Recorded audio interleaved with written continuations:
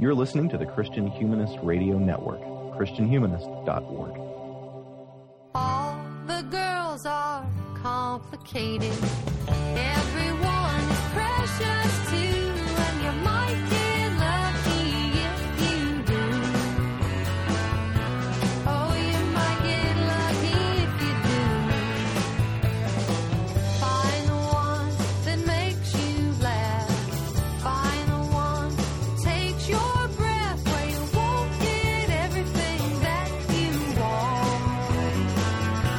Oh, but you'll need one to dote upon.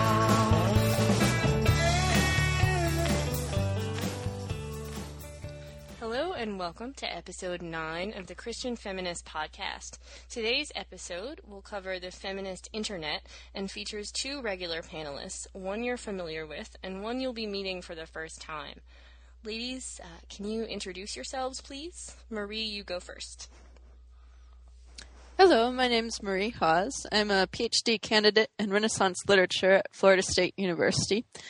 And I'm qualified for discussing today's topic only by ignorance, since I come to it with a mind fairly untainted by involvement in online feminism. So it's a topic that I had a lot to learn about, and that was great doing the reading for this. So it was very useful for me. Thanks, Marie. Leah, how about you? Tell us a little bit about yourself. Hi, I'm Leah. I am going for my master's in Renaissance history with a minor in early modern European history at Loyola University.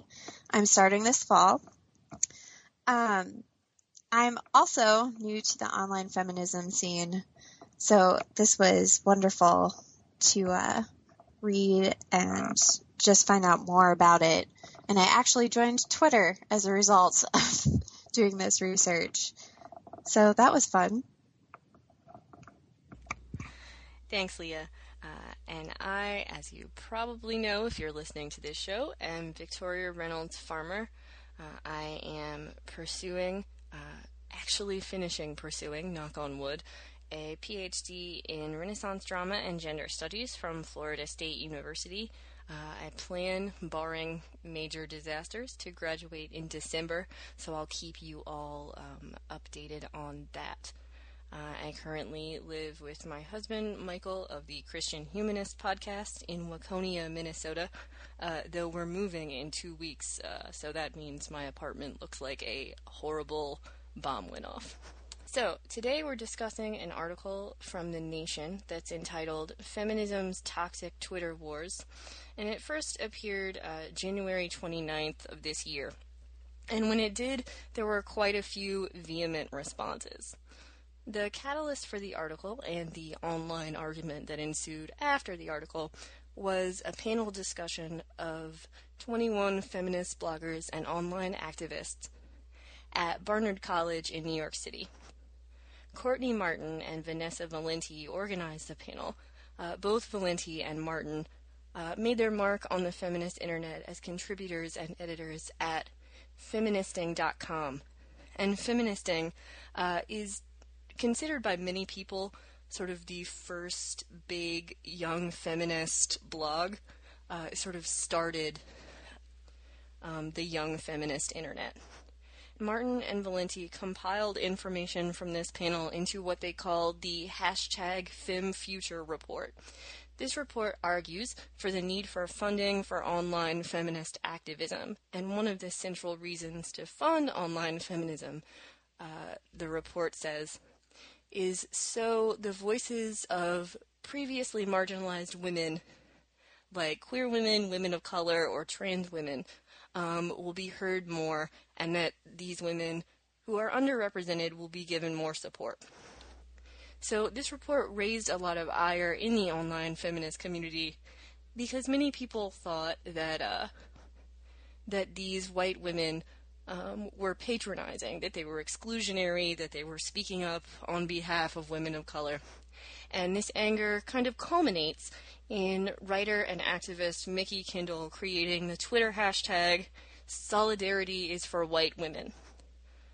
For their part, Martin and Valenti feel like people are angrier than they should be about this, and that they're shutting down a conversation that Martin and Valenti are just trying to open up.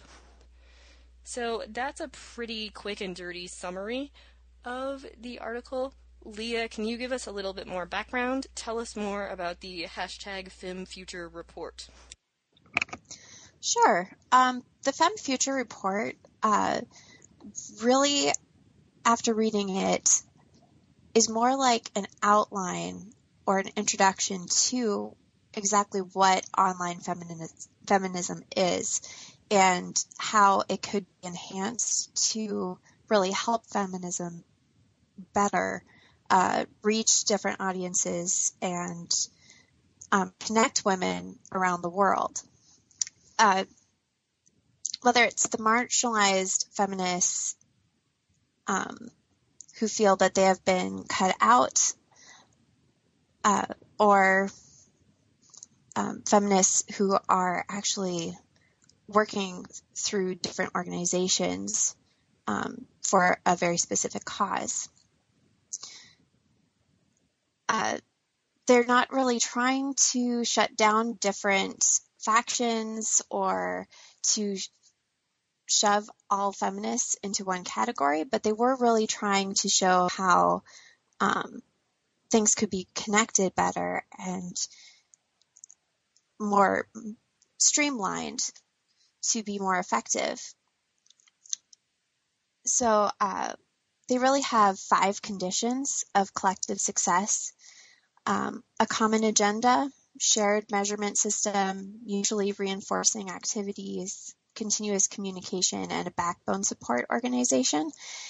So it's connecting the single bloggers or websites or articles that are just put out there that create commotion online, create awareness for different issues, and connecting them to those organizations and the strong support that are out there and available, but have not made that connection before.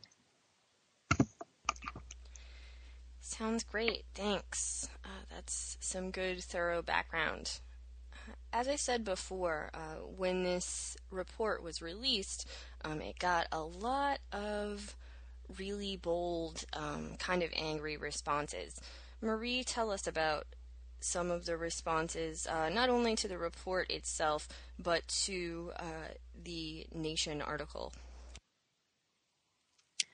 Well, Goldberg's Nation article didn't occur in a vacuum, and there were a lot of pieces with a similar slant coming out around the same time, not necessarily focused on the FemFutures report and the situation surrounding the backlash to that, but also focused on the perception of toxicity in either feminism online in general or particularly in Twitter, excuse me.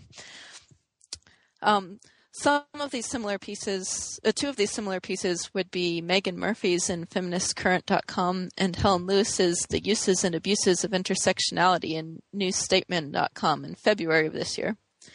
Murphy's piece, The Trouble with Twitter Feminism, was published in December of 2013, so slightly before the Nation article, and takes a similar tack to Goldberg's. In it, Murphy, who's the founder and editor of Feminist Current, argues that feminists, particularly those who are active on Twitter, which she more than Goldberg distinguishes from those who are active feminists outside of Twitter, are too apt to make baseless accusations of each other, to tear each other down, and to become bogged down in petty infighting.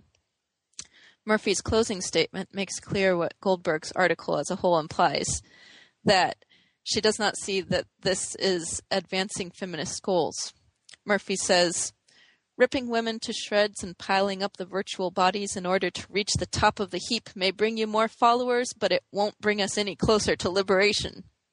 So that was one sort of strong expression of something similar to what we see in Goldberg's article. While Murphy does not deal explicitly with the seeming divide between women of color feminists and, scare quotes, mainstream feminists, as Goldberg does, This divide is understandably the focus of many, if not most, of the responses to Goldberg's article, and particularly her discussion of the Fem Future situation. Some responses argued that white feminists, or otherwise privileged feminists, should listen to those who they have hurt or oppressed, even if it's done unconsciously, rather than reacting negatively to this kind of justified anger. Others have argued that the implied rejection of dissenting marginalized voices in Goldberg's article was an attempt to maintain the power of those in positions of privilege. Sui Park, who's the originator of the popular Not Your Asian Sidekick hashtag on Twitter, and who held heated Twitter exchanges with Megan Murphy in the wake of Goldberg's piece, helped to popularize the concept of internet gentrification, which is part of this reaction. In an article titled "In Defense of Twitter Feminism," written with David J. Leonard on modelviewculture.com, Park and Leonard argue against Goldberg and argue that the presentation of Twitter feminism as toxic by white feminists like Goldberg is evidence of an attempt to cleanse the internet of the pollution of dangerous elements who have found a voice online, that is, particularly women of color. Park and Leonard suggest that this perception of Twitter feminism as toxic and the implied efforts to lessen or remove that toxicity is bound up in an effort to gentrify the internet, one that parallels the gentrification of suburbs, and with similar social and racial tensions at play. Park and Leonard see Goldberg's article as an attempt at silencing black feminists, particularly Mickey Kendall, the originator of the Solidarity is for White Women hashtag, who's presented negatively by Goldberg. However, there were also some responses that, while definitely rejecting Goldberg's framing of the issues, point to something other than the privilege gap and the racial issues that are at play in the situation. Catherine Cross, a Puerto Rican trans woman who's cited in Goldberg's article, points out that, somewhat ironically, the massive responses calling for the privileged to listen to the voices of the marginalized have largely maintained the focus on the privileged and erased the voices of the marginalized from Goldberg's article, as many such responses have rejected wholesale the concerns raised by Cross and some of the other women of color that Goldberg quotes. In her response to the explosion following Goldberg's article, Cross's entry titled "The Chapel Perilous on the Quiet Narratives in the Shadows" on her blog, quinae.com, Cross notes that hostility and harassment between feminists is not only aimed at the privileged. Of the responses to Goldberg, Cross writes, "By allowing ourselves to think of the term toxicity only as a dog whistle against women of color, we neglect the extensive recent history of feminist insurgency against online harassment, which often critiqued social media but never used it as a coded synonym for women of color's voices or criticisms." Cross continues, "The best way to overcome the mistakes of the Nation article is not to declare all discussion of online toxicity verboten, but to bring the discussion back to the complicated place we've been taking it for years, both in terms of describing internal and external dynamics."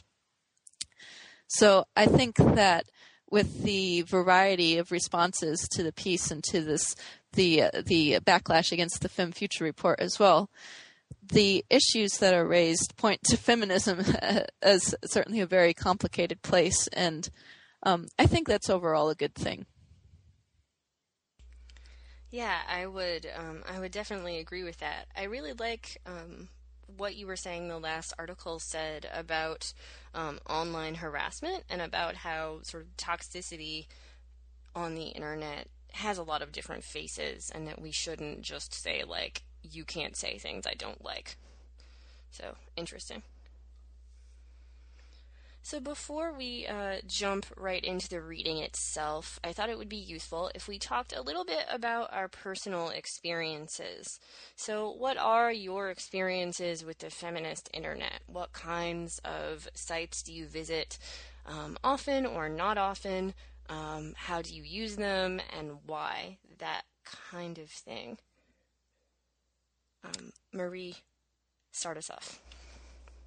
Well, to be honest, I haven't had a whole lot of experience with online feminism, and especially not Twitter feminism, since I don't even have a Twitter account. I've sort of been meaning to get one, but I don't. I only have read about Twitter. So in doing the reading for this episode, it sort of brought home to me how little I know about the current feminist scene, especially on the internet, and how much I have to learn, which is always good to note about yourself.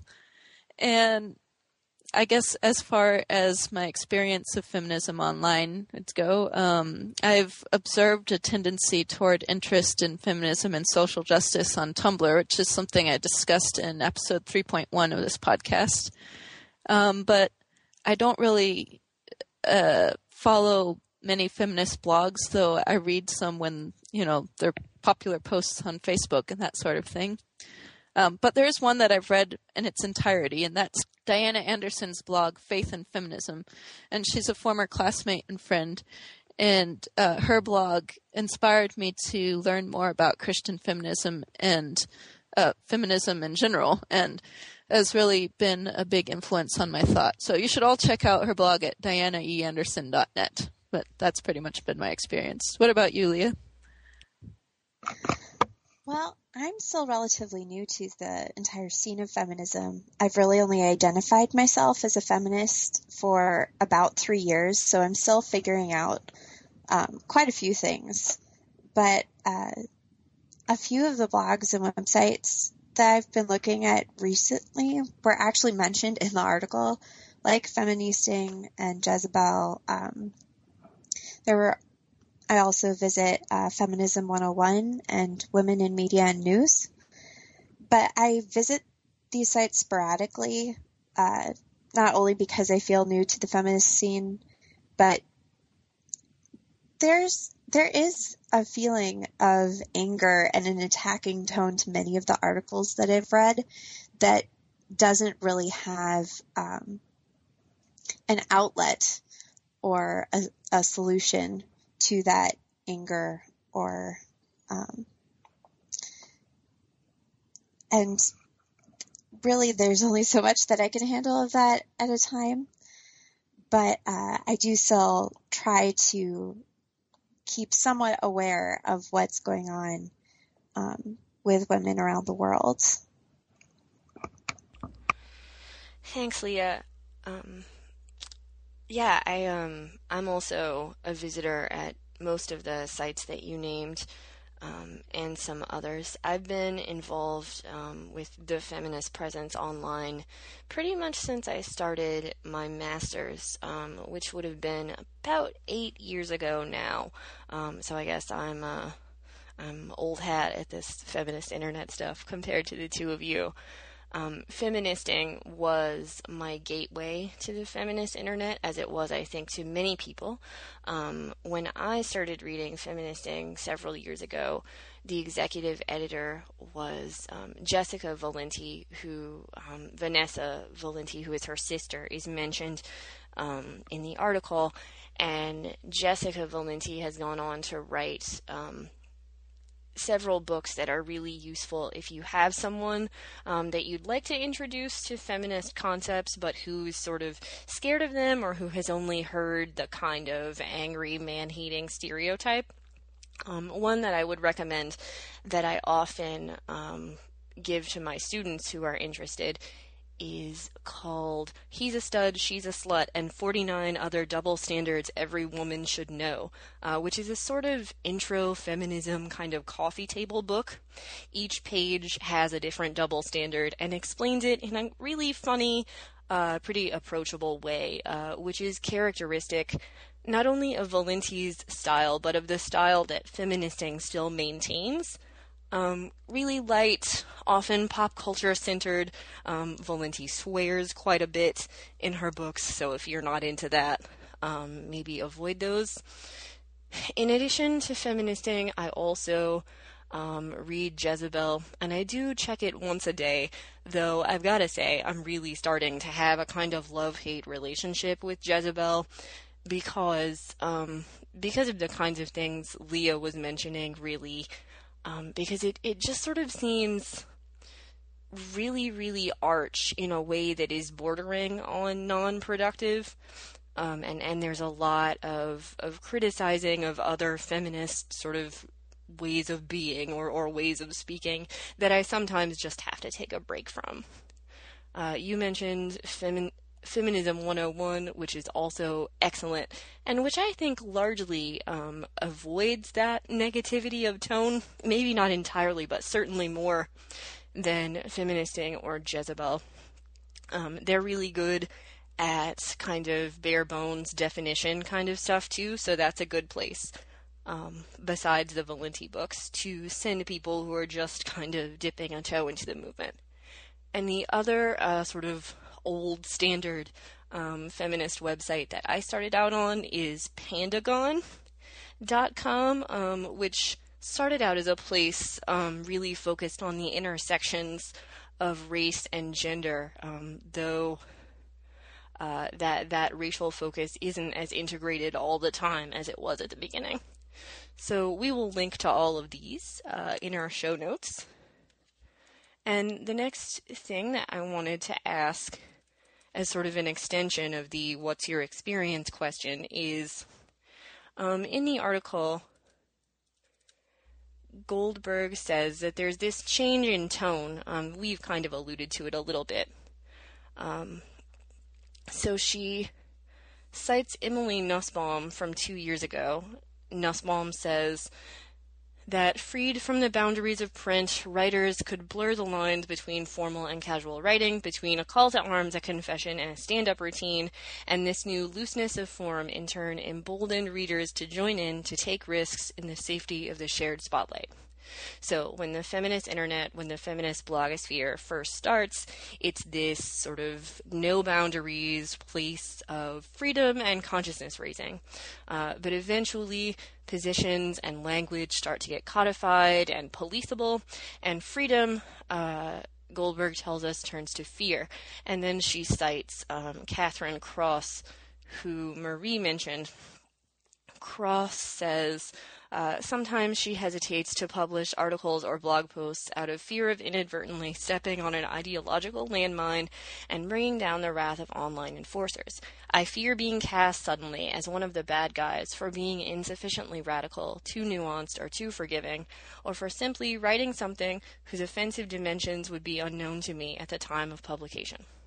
So Goldberg is positing that there's this tonal shift in the feminist internet, that it starts off as a place of freedom and ends up a place of kind of fear and policing. We've alluded to this a little bit, but can you guys talk some more about whether or not you agree that this shift exists? And if you do agree, how have you seen it? What do you think about it? Leah, you first. Well, first I would probably make the argument that this isn't just for feminism online. This is something that is growing predominantly all over the internet. You can't write anything with a vague intention without somebody jumping on it and making more of it than what is intended, perhaps. Intentions really don't matter anymore. I did mention that I joined Twitter as a result of reading this article because I was curious to see what was going on. And I started following a few different feminists on Twitter and looking up different hashtags, such as Yes All Women, which resulted of the recent shooting in California.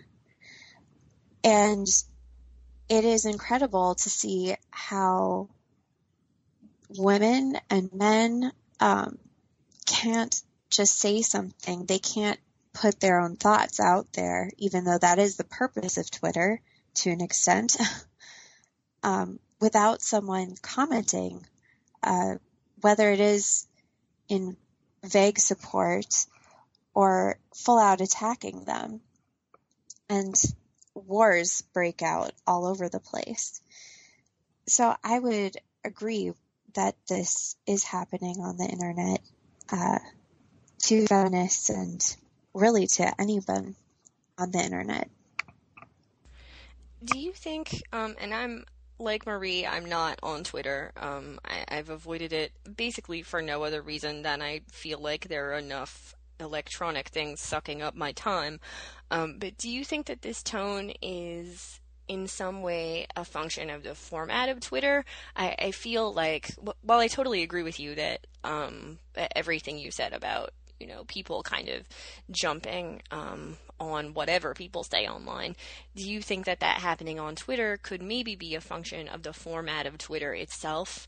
And you can only do so much nuance in 140 characters, right?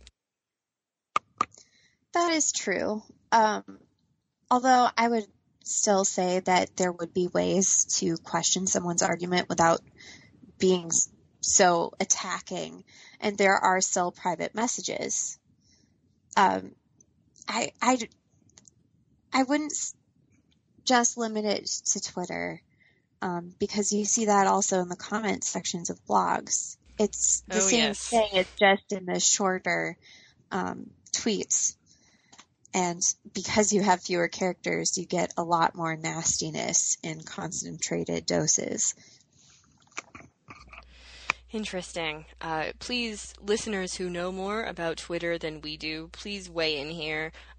Tell us where we're wrong, why we're wrong, what we need to know, who we should follow on Twitter if I decide to get an account. So please weigh in here. Marie, what about you? Do you agree with this tonal shift? Well, I think I have seen a little bit of this kind of tonal shift on Tumblr, where you see some posts now about things like, remember before Tumblr was like this, and then you have this list of sometimes pretty ridiculous examples of calling out social injustice in ways that do not make sense in the context of the posts. So you have that sort of hyperactive awareness a little bit there, I guess. But in response particularly to Goldberg's article, I don't really think that internet feminism, or actually intersectional feminism, which is a little bit what she's actually talking about, I think, is toxic at all. So for one thing, I don't think that the existence of differing voices and opinions in online feminism is bad or counterproductive because it's dividing feminism or something like that. And in the introduction to the Fem Future report, Courtney Martin doesn't think so either. She quotes Florence Kennedy as saying, "Unity in a movement situation is overrated. If you were the establishment, which would you rather see coming in the door, 500 mice or one lion?" So I think online we're seeing a pretty healthy mouse population. And I also think that the call-out culture of online feminism is largely the result of increased awareness, which is also a good thing.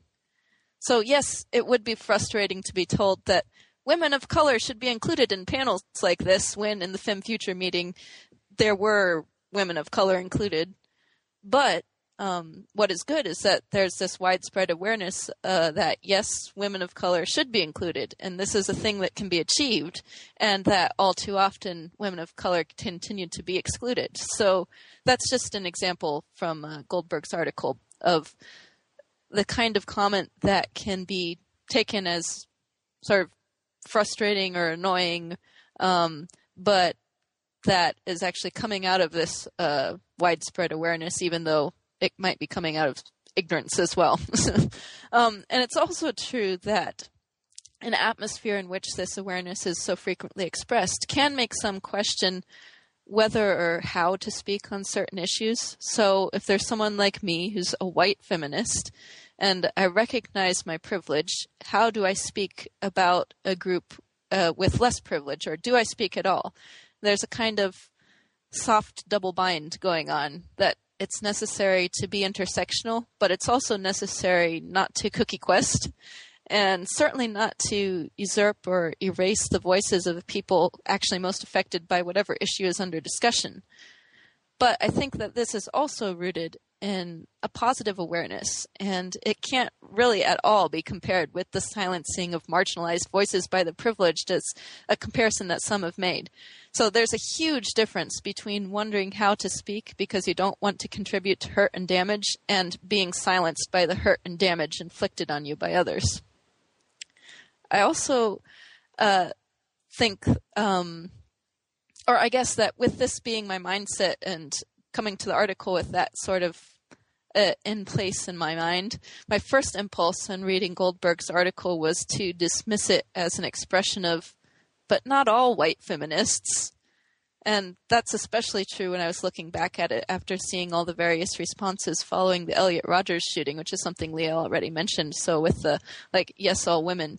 And you have these not all men responses, So I think that that's a little bit what's going on in Goldberg's article, but Cross's blog entries, which I mentioned before, did make me question rejecting the entire issue.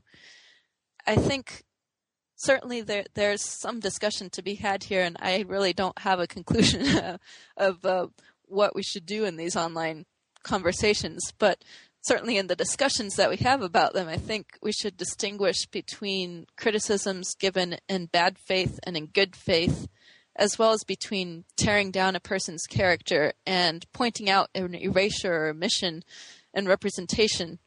And Goldberg doesn't always seem to be making these distinctions. Also, something that Cross points out in her response to Goldberg, or response to the backlash to the article, excuse me, we should consider how bad faith character attacks might affect the voices of the marginalized as well as of the privileged.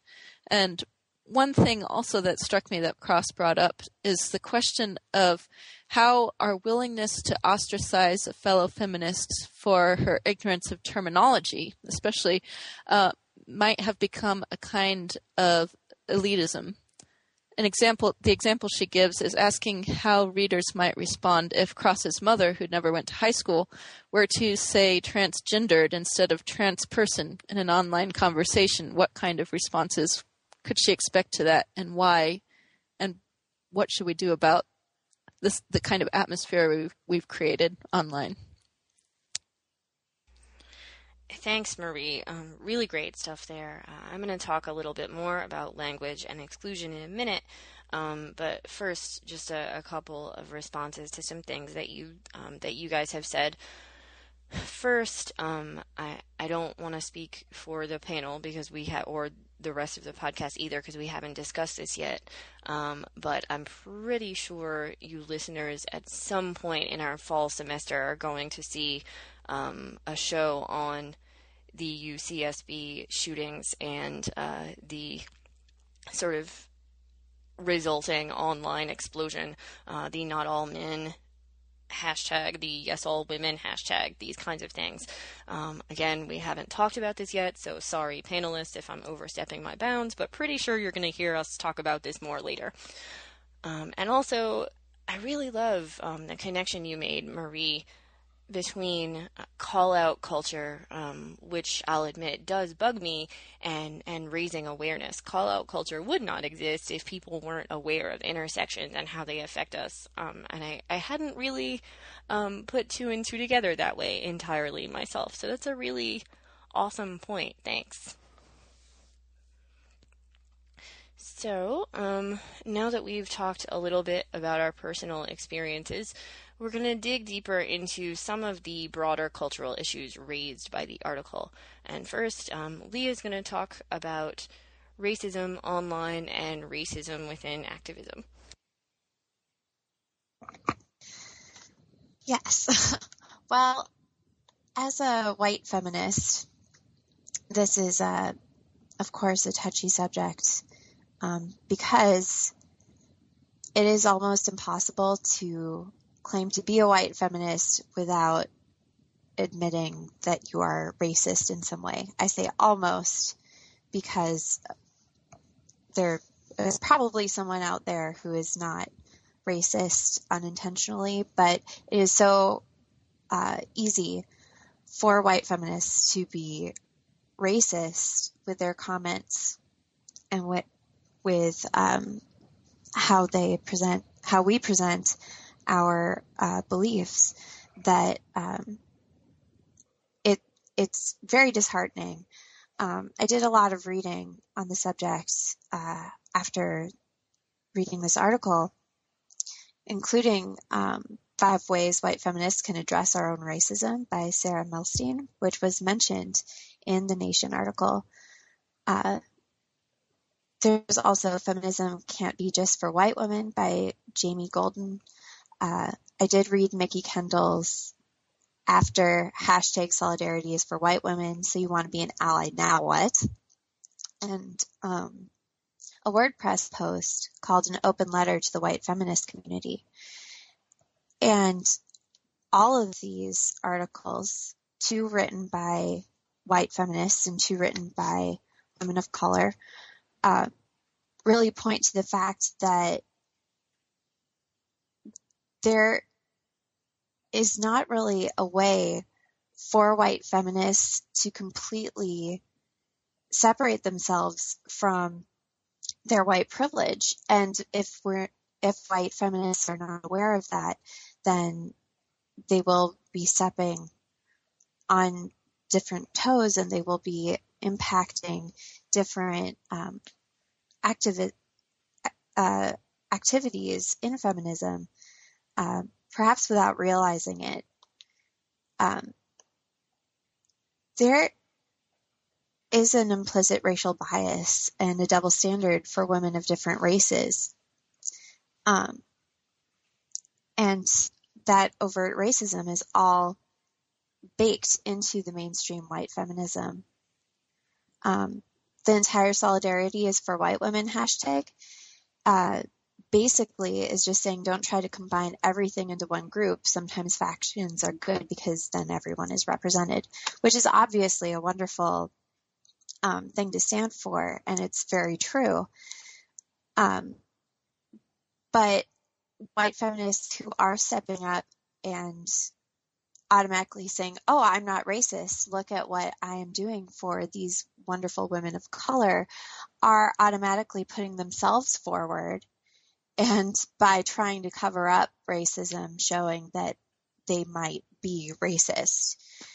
There are some steps that a lot of authors and writers suggest that we take, including listen to what the women of color in feminism are saying, educate yourself about what they are saying and what the issues are,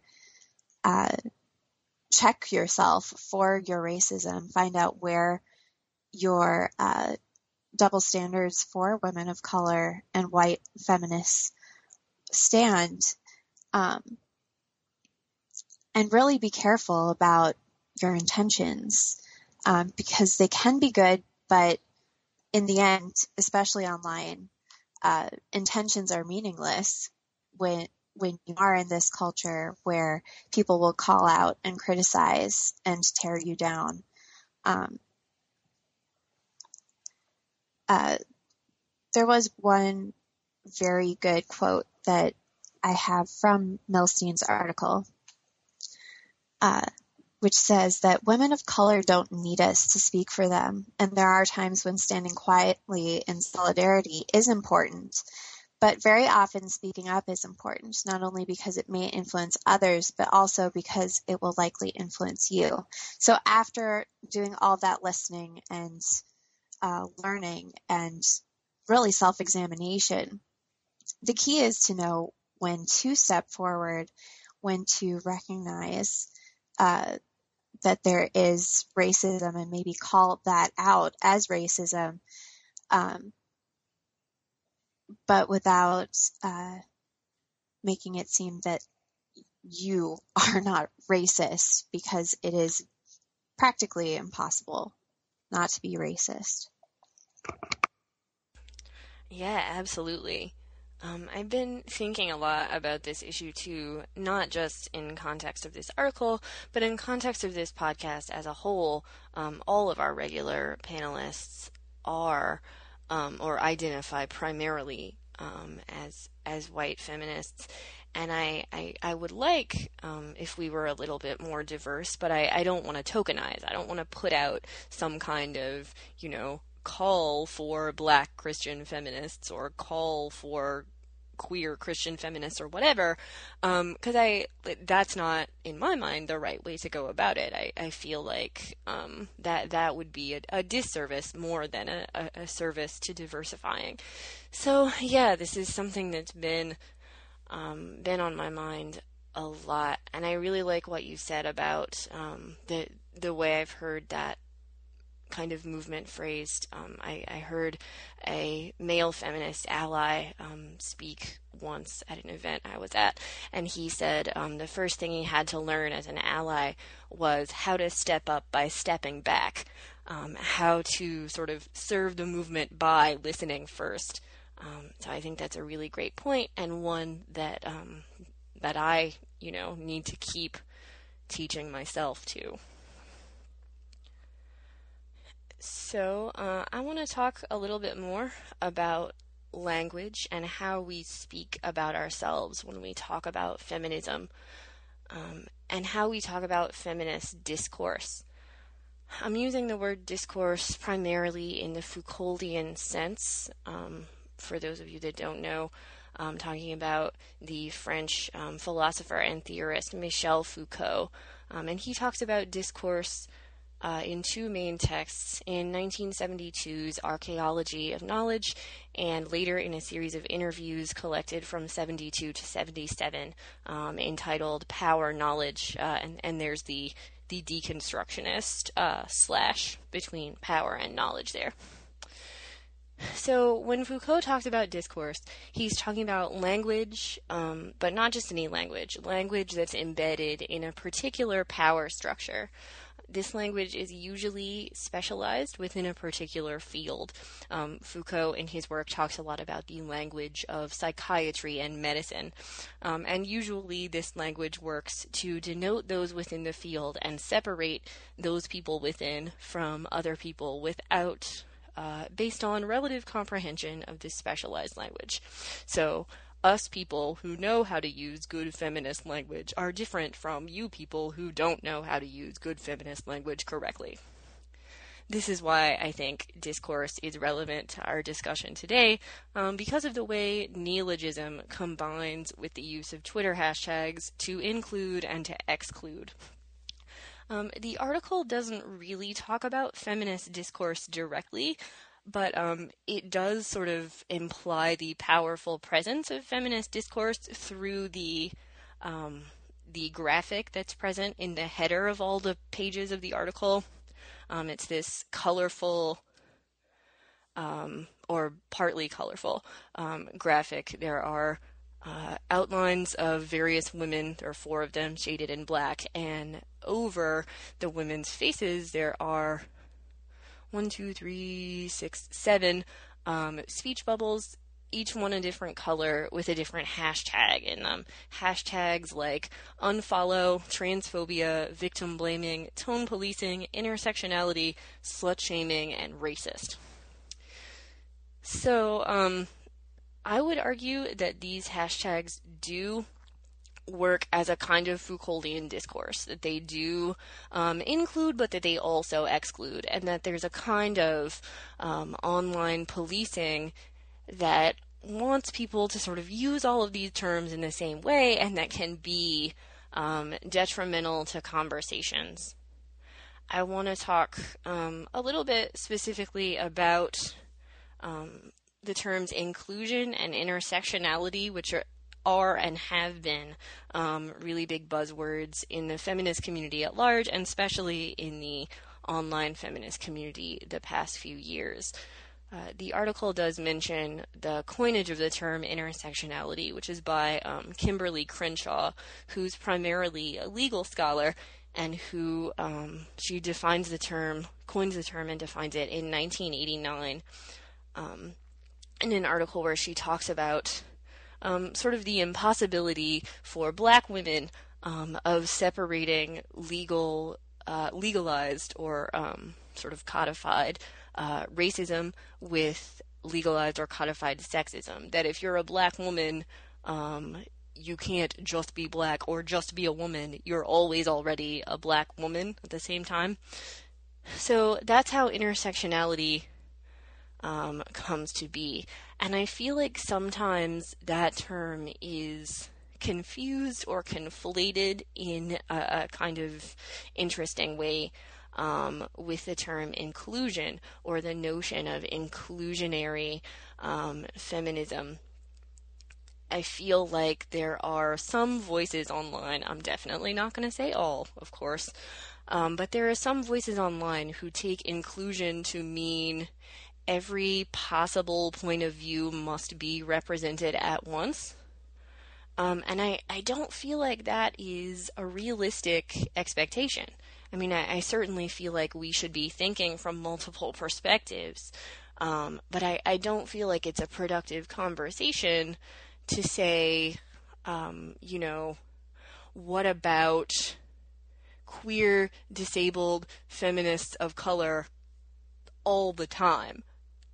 Please, listeners, do not say that I'm, speaking against intersectionality. I think we should have intersectional feminism.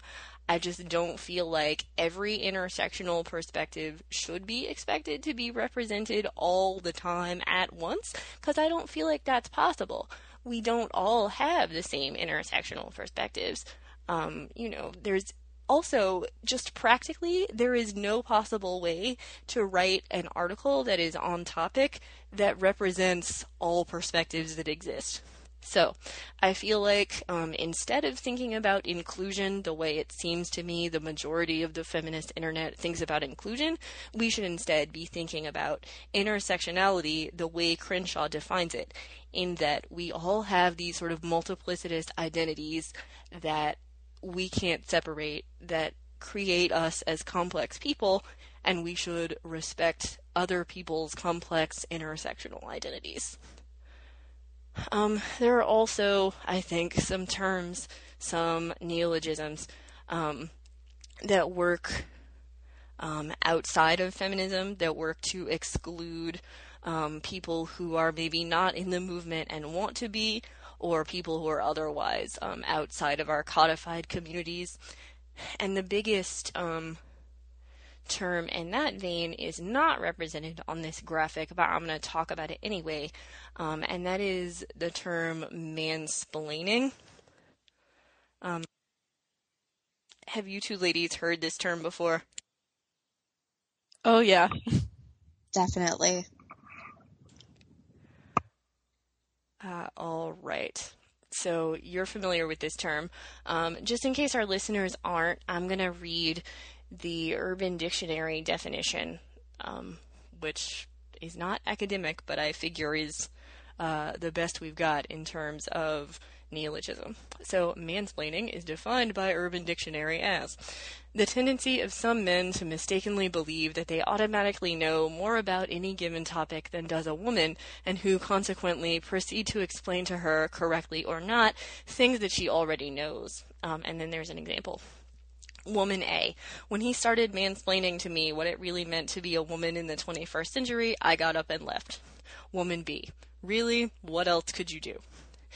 So that definition is interesting when combined with the example, because I think that mansplaining, in my exposure to the term, is not just about men explaining anything to women, but specifically about men explaining women's issues to women. And I'm really torn about this term. Shout out, by the way, to Nathan Gilmore, who I know hates this word a lot. So, hi Nathan, doing this for you. I'm really torn about this term for a couple reasons.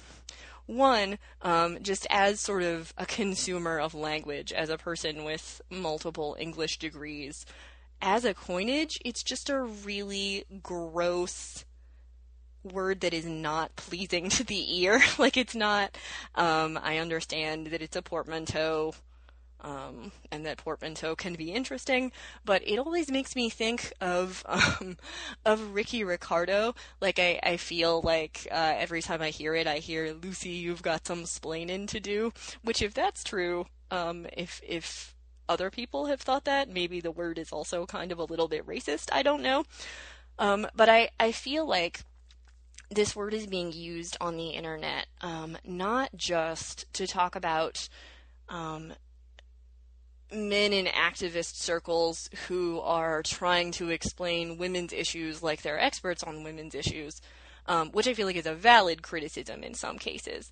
But I feel like there's a danger sometimes, anytime a man speaks up on an issue, no matter how informed he is, there's this danger that somebody is going to say, "Stop mansplaining to me," and completely shut down the conversation, which is not productive because we need male feminists. We need allies. We need as many people that are going to get the word out about oppression and inequality and the movement.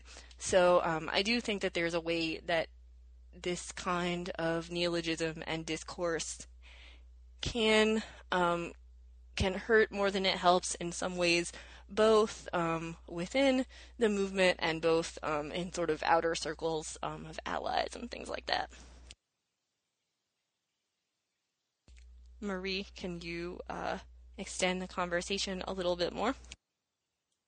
I think we have a lot of great points going on, and two things that stood out to me from this whole discussion, and they're related to what we've been talking about, is the question of representation, which you've, Victoria, have been talking about, and Leah as well, and the question of tone policing and the issues surrounding tone policing, which you've also mentioned as one of the things that was in the graphic being questioned by this article. So something that's going on with Goldberg's article, and with, of course, the larger idea of intersectionality, like you've been talking about, is the question of representation of marginalized voices and the tendency to erase the marginalized from conversations about issues that directly affect them. As we talked about in episodes 5.1 and 5.2 on feminism on TV and in the movies, representation in itself is important, even the more passive representation, like seeing people like you on TV. You know, representation is even more important when it comes to making decisions about things that impact you and those like you. Yet that sort of representation is so often withheld from marginalized groups.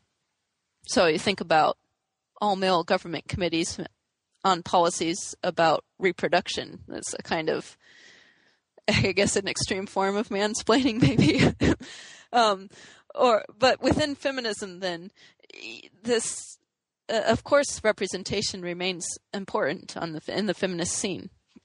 And that's something I think that intersectional feminism recognizes. So obviously, we know that the feminist scene should not be dominated only by the voices of the white and the privileged.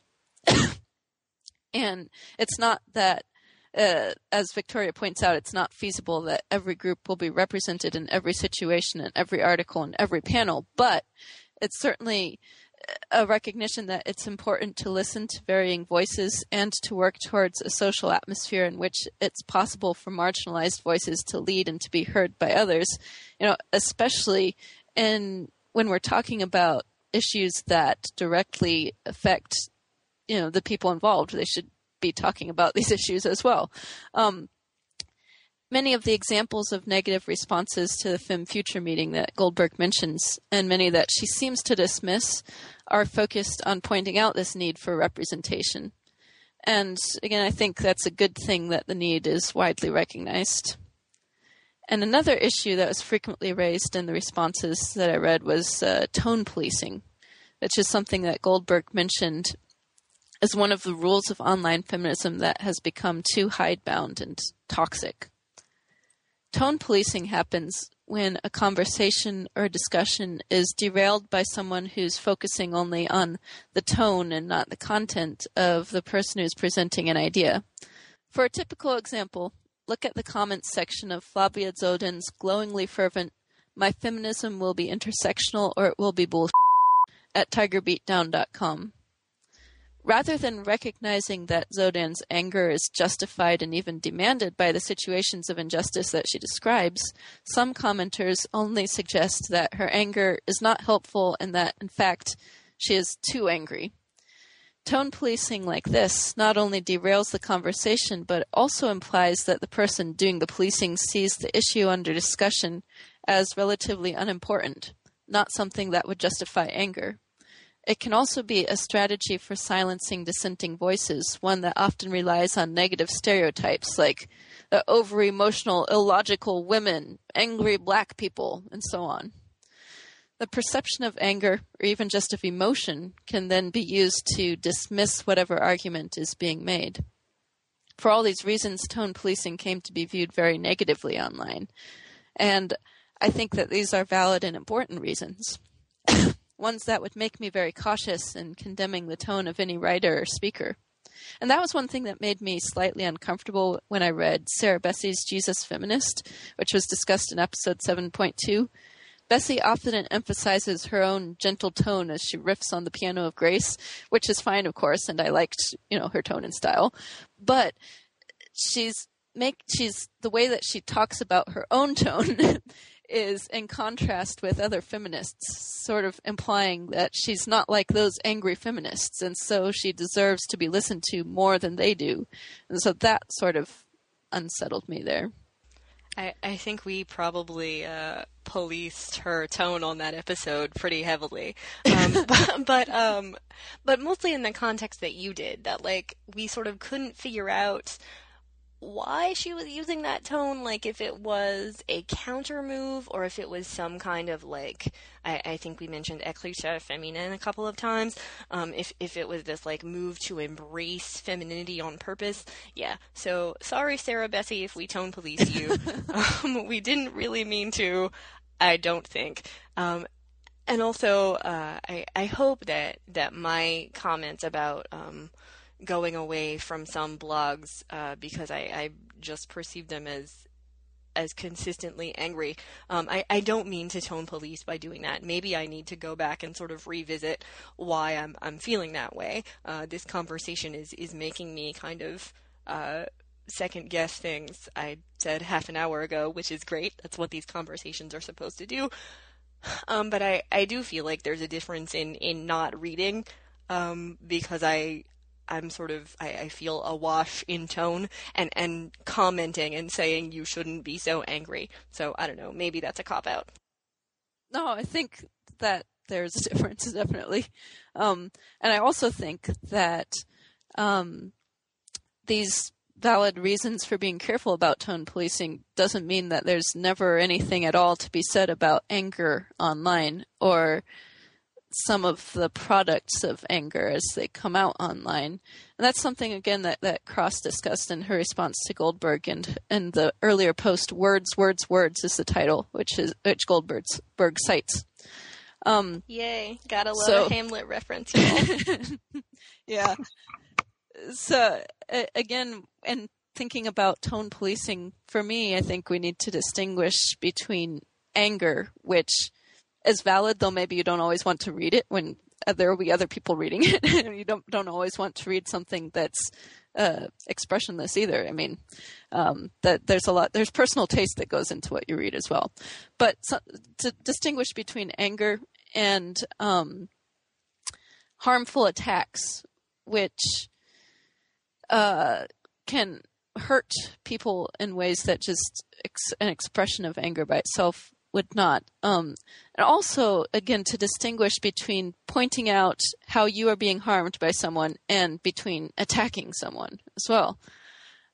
So many of the arguments that I read across the board in this discussion, including Cross, have called for a greater recognition of the humanity of the people that we interact with online as something to think about in this conversation. So you might be less likely to urge a person to kill themselves, for example, which I would say is a harmful attack, if you believe in the full humanity of the person who'd be on the receiving end of this online communication. And that I think is makes sense to me to remember the people we're talking with are human.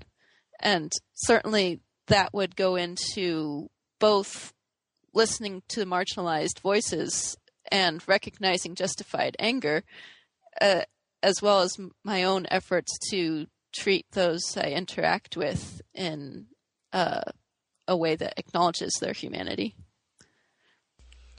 Yeah, definitely. That's definitely something that we should all be doing, and definitely something that I think is far too easy to lose track of, especially in our sometimes anonymous online interactions.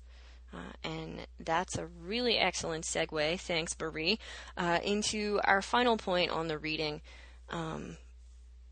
I'm just going to go around the virtual table here and ask everyone to think about how our Christianities teach us to handle some of the situations we've talked about tonight. Anonymity, representation, language, inclusion, any of these things. You can focus on any of the issues we've mentioned so far, or you can talk about something new. I'm not even going to throw it to anyone. Speak up. Say what you will. Well, I guess I can go first. In terms of inclusion and inclusivity, for me, this isn't really a separate issue when it comes to faith and the church or to feminism and social justice. I see the need for inclusivity, or more largely for recognition of equality, and all these spheres for the same reason that I believe that we're all equal before God and we're all equally loved and created by God. And so we should acknowledge that to each other. And that's, of course, not to say that everyone who works towards inclusivity and feminism would have the same reasoning, of course. Also with this particular situation, and I couldn't help when I was reading, but mentally compare the problems with gatekeeping involved in the feminist scene with the problems with evangelical gatekeeping. So both the internet gentrification described by Park and the tendency to declare that a person isn't really a feminist if they do or say X thing seem similar to me to a tendency to dismiss someone that you disagree with on any religious issue as not really a Christian when they claim Christian as part of their identity. And I see this tendency in the online evangelical community, but you also hear it from the pulpit or in theological publications. And for me, that goes against the need for inclusivity and respect for what a person is saying about themselves. If they're saying that they are a feminist, if they're saying that they are a Christian, we should acknowledge and respect that. Definitely, yeah. I mean, I think that the existence of this show at all is a testament to that, right? I mean, when we were sort of talking, when we were kicking this around and talking about making a podcast, all of us talked about how we'd heard that kind of gatekeeping impulse. If you were a real feminist, you wouldn't be a Christian, or if you were a real Christian, you wouldn't be a feminist. So yeah, I definitely think that is a key issue here. I kept, when I was thinking about this, I don't have a lot of super articulate things to say on this issue. I'm still thinking it through, so bear with me, please. But when I was thinking it out, I kept coming back to Matthew 6:5. When you pray, you are not to be like the hypocrites, for they love to stand and pray in the synagogues and on the street corners so that they may be seen by men. Truly I say to you, they had their reward in full. But you, when you pray, go into your inner room, close your door, and pray to your Father who is in secret, and your Father who sees what is done in secret will reward you. I feel like online activism can sometimes take on this praying on a street corner kind of quality, that what we do online is about page clicks and comment threads and looking like an online activist sometimes, You have to sort of like all the right blogs and follow all the right speakers and all of this. And it can be more about presenting a face as an activist than actually doing stuff. On that vein, right before we recorded, somebody linked me to a commencement speech by Shonda Rhimes, who worked on Scandal, Grey's Anatomy, those kind of things. And she said, she's talking about activism in the commencement speech at Dartmouth. Here's a quote. "Oh, and while we're discussing this, let me say something. A hashtag is not helping. Hashtag yes all women. Hashtag take back the night. Hashtag not all men. Hashtag bring back our girls. Hashtag stop pretending hashtags are the same as doing something." And then she says, "Hashtags are very pretty on Twitter. I love them. I will hashtag myself into next week. But a hashtag is not a movement. A hashtag does not make you Dr. King. A hashtag does not change anything. It's a hashtag. It's you sitting on your butt, typing on your computer, and then going back to binge watching your favorite show." So I thought that was really awesome and really timely. And I don't want to say that online activism is not activism, and I don't think that's what Rhimes is saying either. But I think she is saying, put your money where your mouth is, put your actions where your mouth is. Don't just be words on the screen. Be something else other than that. I would really agree with that too. That's something that I've been struggling with, getting more involved in online feminism as I have been lately. And sorting through who you think are the leaders of this online feminism, which is something dangerous to say, and who are just mimicking what actually needs to be said and done is very terrifying.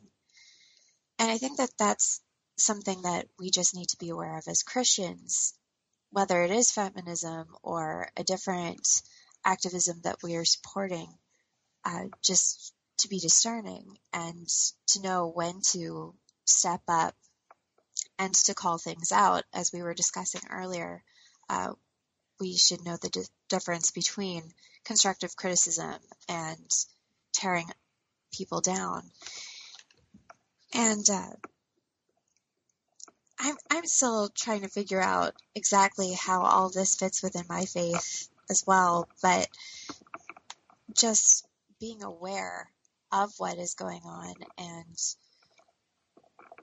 knowing when is a good time to actually join the fight, join the cause, and when is a good time to just sit back and let what happens happen. Yeah, great stuff all around. But unfortunately, we are running short on time. So let's go into our final segment, the Passing On segment, where we recommend stuff that we think you, our listeners, should watch, read, listen to, expose yourself to, etc. Leah, can you go first, and then Marie, and then I'll wrap us up. Sure. I would definitely read the #FemFuture report. It does have some really good information about what online feminism is, and how that can develop in the future to really help feminism as a cause. There are also the articles that I mentioned a little bit earlier regarding racism within feminism. And we will link to those in the show notes. Mm-hmm. Other than that, I guess I would just encourage listeners to look around on Twitter and the different blogospheres and to find the loads of different articles that are available on this subject.